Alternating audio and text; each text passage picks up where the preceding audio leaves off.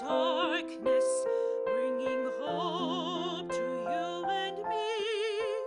From the past will come the future, what it holds a mystery, unrevealed until its season, something God alone can see. In our end is our beginning, in our time infinity, in our doubt there is believing, in our life eternity, in our death a resurrection, at the last a victory, unrevealed until its season, something God alone can see.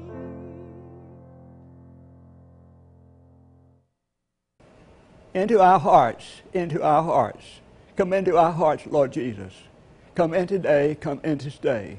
Come into our hearts, Lord Jesus. That is our heartfelt prayer as we begin our service tonight. My name is Hal Brady, and I want to welcome you. As always, it is my prayer that you will be blessed by both the word and the music as we continue our discussion of the Lord's Prayer. Would you hear, please, the reading of God's word from Matthew chapter 6. When you're praying, do not heap up empty praises as the Gentiles do, for they think they will be heard because of their many words. Do not be like them, for your Father knows what you need before you ask Him. Pray then in this way: Our Father in heaven, hallowed be your name. Your kingdom come, your will be done on earth as it is in heaven. Give us this day our daily bread, and forgive us our debts, as we also have forgiven our debtors. And do not bring us to the time of trial, but rescue us from the evil one. For if you forgive others their trespasses, your heavenly Father will also forgive you. But if you do not forgive others, neither will your Father forgive your trespasses. This is the word of God for the people of God. Thanks be to God. Let us pray. Oh God, your will be done, nothing more, nothing less, nothing else. Thank you for this very sacred opportunity, and thank you for the people who've joined me for this occasion. May your blessing be upon all of us. It's in your name. Amen. And forgive us our debts, as we also have forgiven our debtors. Now, Jesus gave us 6 petitions to pray. Depending upon how we group these petitions, the number will be. All 6 are of supreme importance.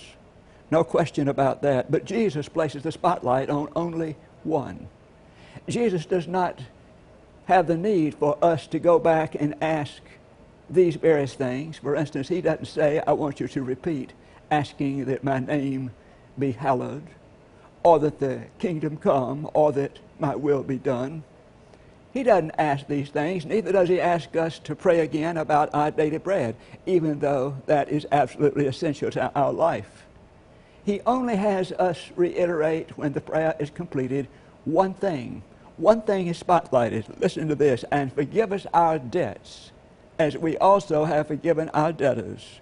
Jesus continues, for if you forgive others their trespasses, your heavenly Father will also forgive you. But if you do not forgive others, neither will your Father forgive your trespasses. So what do we learn from this important petition? And forgive us our debts as we also have forgiven our debtors. We learn about our need for forgiveness. We learn about our need for forgiveness. Forgive us our debts, Jesus said. Now, as you notice, both Matthew and Luke write about this prayer and this petition, but they look at it in a different way. Matthew, first of all, mentions the word debt. The word debt. It means a failure to pay that which is due, a failure in duty. Who of us can ever say that we have fulfilled our duty both to God and humankind? Who of us can say that? In bank terms, it means insufficient funds. We're overdrawn. For Luke, the Greek word he uses is the word sin. The idea here is missing the mark. The arrow misses the mark. Charles Lamb told about a fellow by the name of Samuel LaGrice. He was a smart young man, but he never fulfilled his potential. He described his career in these three ways. He said, first of all, there was something he will do. Then he said there was something he could have done. And then he said there was something he might have done had he been interested. In this sense, sin is a failure. It is a failure, a missing of the mark. And then there's the familiar word trespass. Trespass is a word that comes from the Book of Common Prayer of the Church of England, a translation that was given long before the King James Version of the Bible. But regardless of whether you use the word debt, sin, or trespass, all of us are guilty. All of us are guilty of sin. There's no place in this prayer or otherwise that we simply ask the question if we sinned.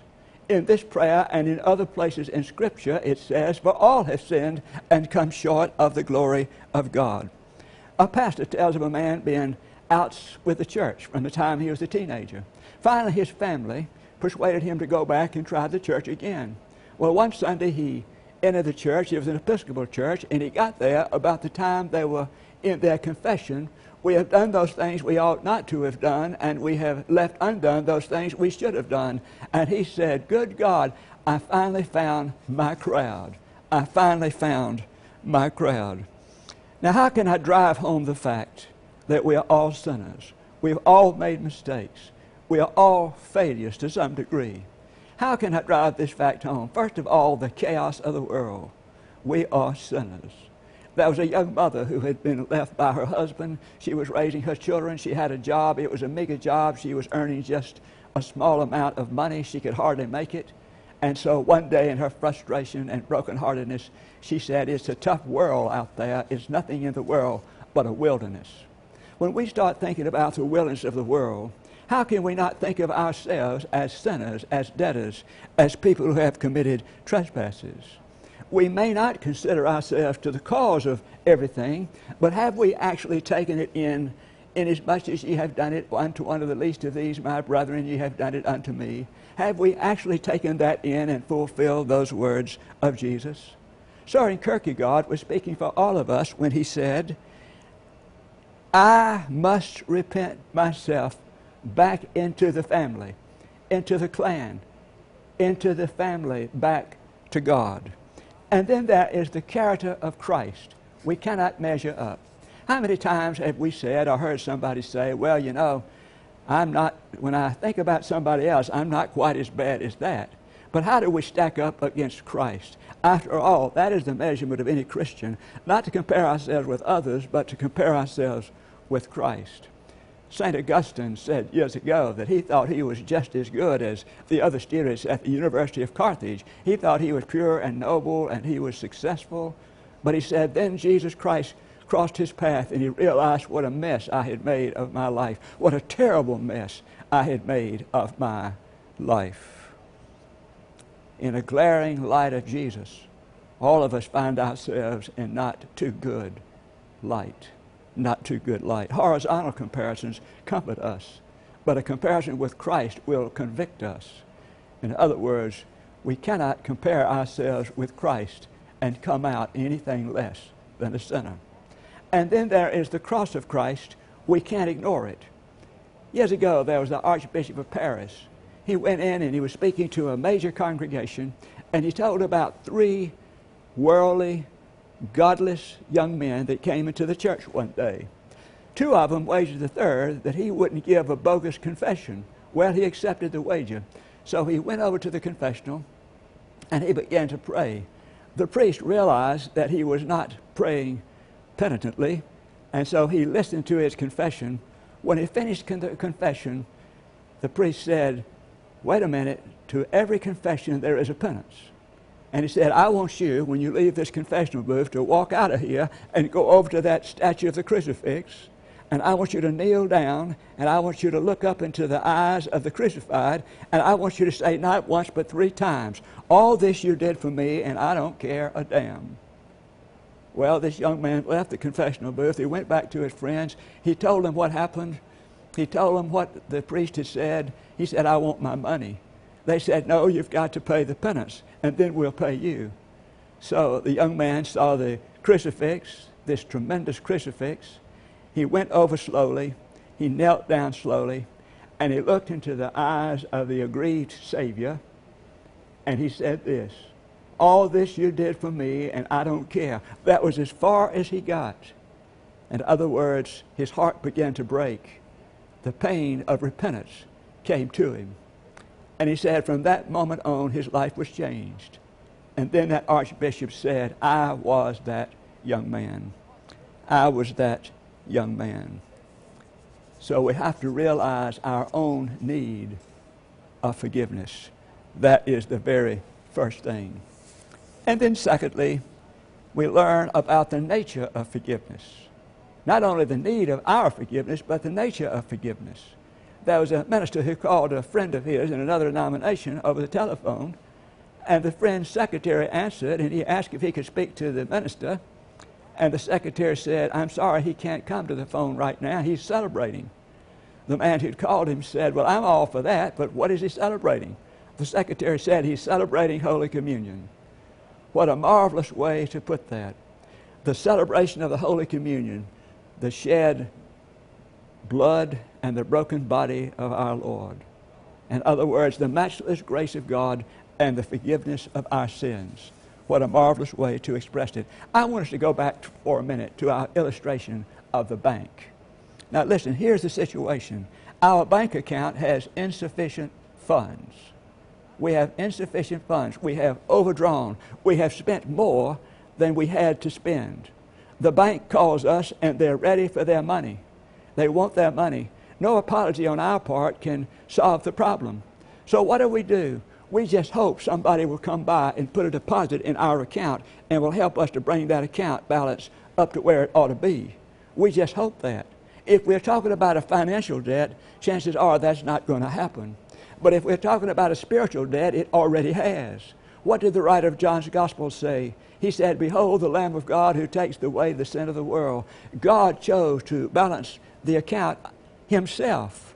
In other words, God not only forgave us of the overdrawn business, but God took care of the penalty as well. So that's the kind of God we have.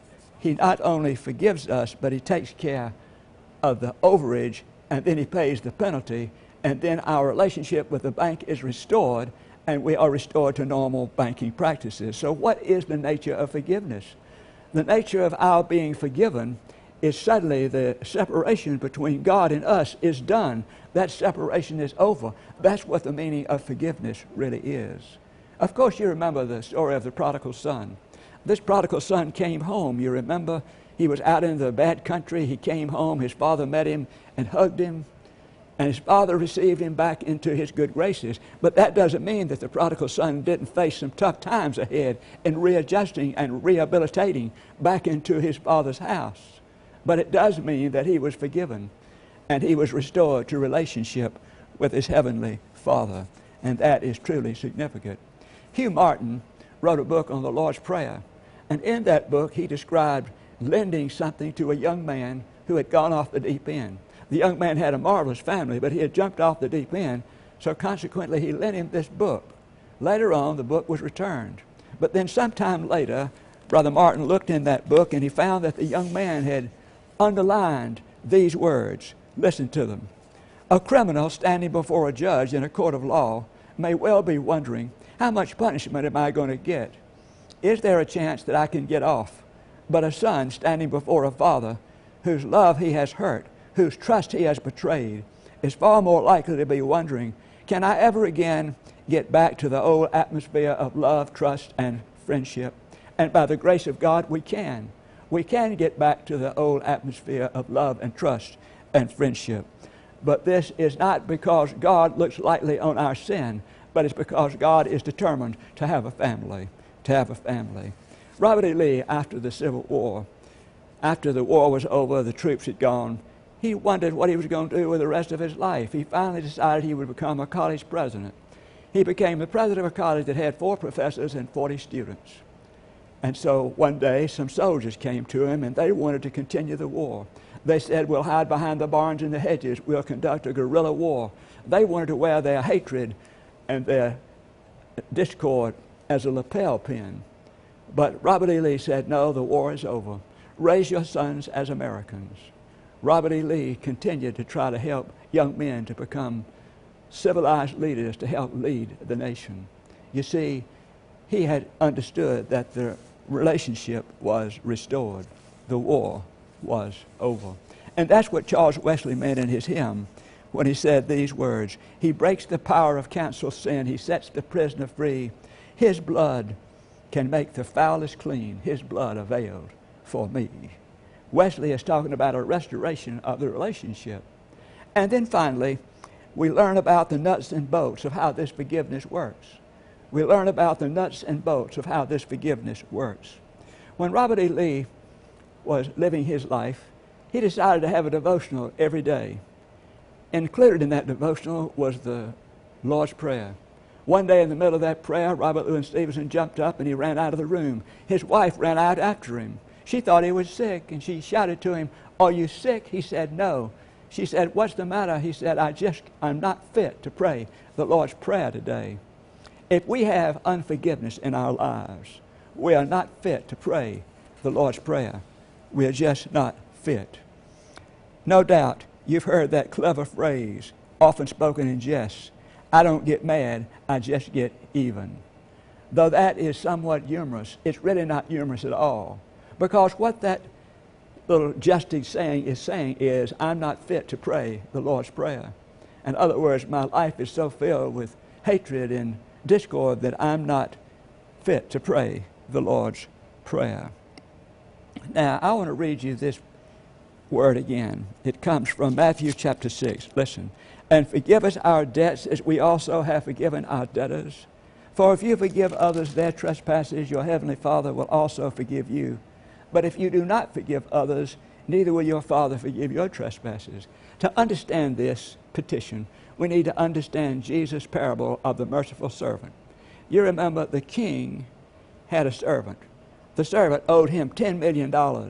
One day the king called the servant in to pay. But the servant said, have mercy on me. I don't have any money. Please have mercy upon me. So the king, who was going to cast him into prison, had mercy upon him. He said, all right, stand up. You are forgiven. He said, forgiven, forgotten, and clean. You can go. Well, that same servant, as soon as he got outside the palace, he was walking down the street. He saw a man that owed him a measly $20. $20. He went over to him and said, pay me what you owe. When the man said, I'm sorry, I can't pay. Please be merciful to me. He said the same thing the first man had said to the king. Please be merciful to me. This other man grabbed him by the collar and pulled him up and said, pay me what you owe. And he drug him off to prison, and he said, you're going to stay here till you pay me every dime that you owe. Well, the king heard about this, and so he called that first servant back in, and he said, you know, I don't understand you at all. I just don't understand you. I forgave you $10 million, and you cannot even forgive this friend of yours $20 measly. He called the guards and said, take him to the prison and put him there and keep him there until he pays every single penny he owes. Now, what is this parable about? It's about divine and human forgiveness.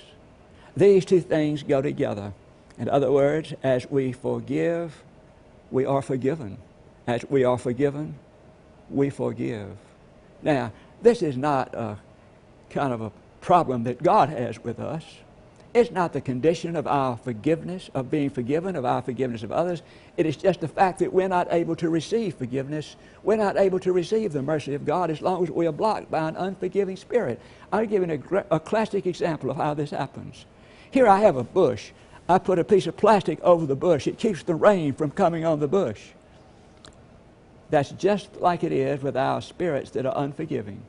Our unforgiving spirits keep the free grace of God from flowing into our lives. It's not that God makes that kind of situation a condition for our forgiveness. It's just that we're not able to receive His forgiveness until we pull the covering, until we take away this unforgiving spirit. Dr. Joe Cronin, A.J. Cronin, was a great author, but he was a physician before he was an author. And one time there was a young person in his hospital who came down with diphtheria. And so they put a tube in his neck to help him breathe. But during the night, one night, the tube became stopped up, filled with mucus. And so the nurse panicked. Rather than doing anything, she went to call the doctor. Well, when the doctor came, the young man had choked to death. The doctor was so infuriated with this nurse. He wrote her a scorching letter, and he asked her to resign. He was so upset. The next morning he came back in, and he tore up his letter before he had even mailed it. And he spoke kindly with this nurse as she had pleaded for a second chance. Imagine the joy of that physician when years later that nurse became the head nurse of one of London's great hospitals. You see, because he forgave, he received the loving forgiveness of God into his own life. And the same will be no less true of us. Forgive us our debts, even as we also have forgiven our debtors. Let us pray. Lord, again, we pause to offer you our thanks for this petition. We know, oh God, that it's a petition we try to learn, but we never really learn it.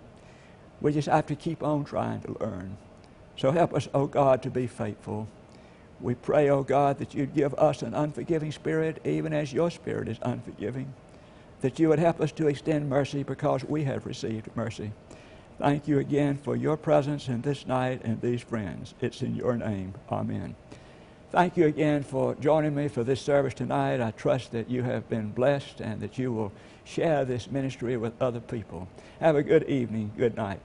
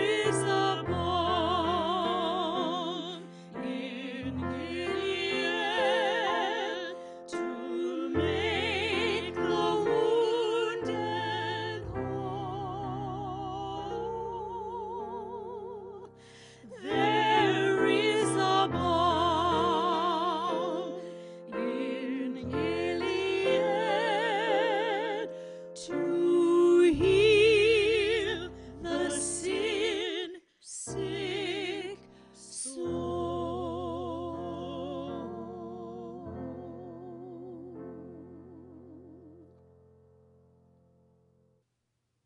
Thank you for listening to Dr. Hal Brady, whose television broadcast is seen weekly in Atlanta on the Atlanta Interfaith Broadcasters Network. Dr. Brady's sermons are also available online, and ministry updates are posted on Facebook. With your help, we are able to share the gospel online and on the air, so please consider a donation to Hal Brady Ministries. Donations can be mailed to Hal Brady Ministries, Inc., Post Office Box 1367, Decatur, Georgia, 30031, or you can give securely online at halbradyministries.com. We are grateful for your prayers and support and hope you'll continue to partner with us. If you have any prayer requests, please be in touch. Thank you.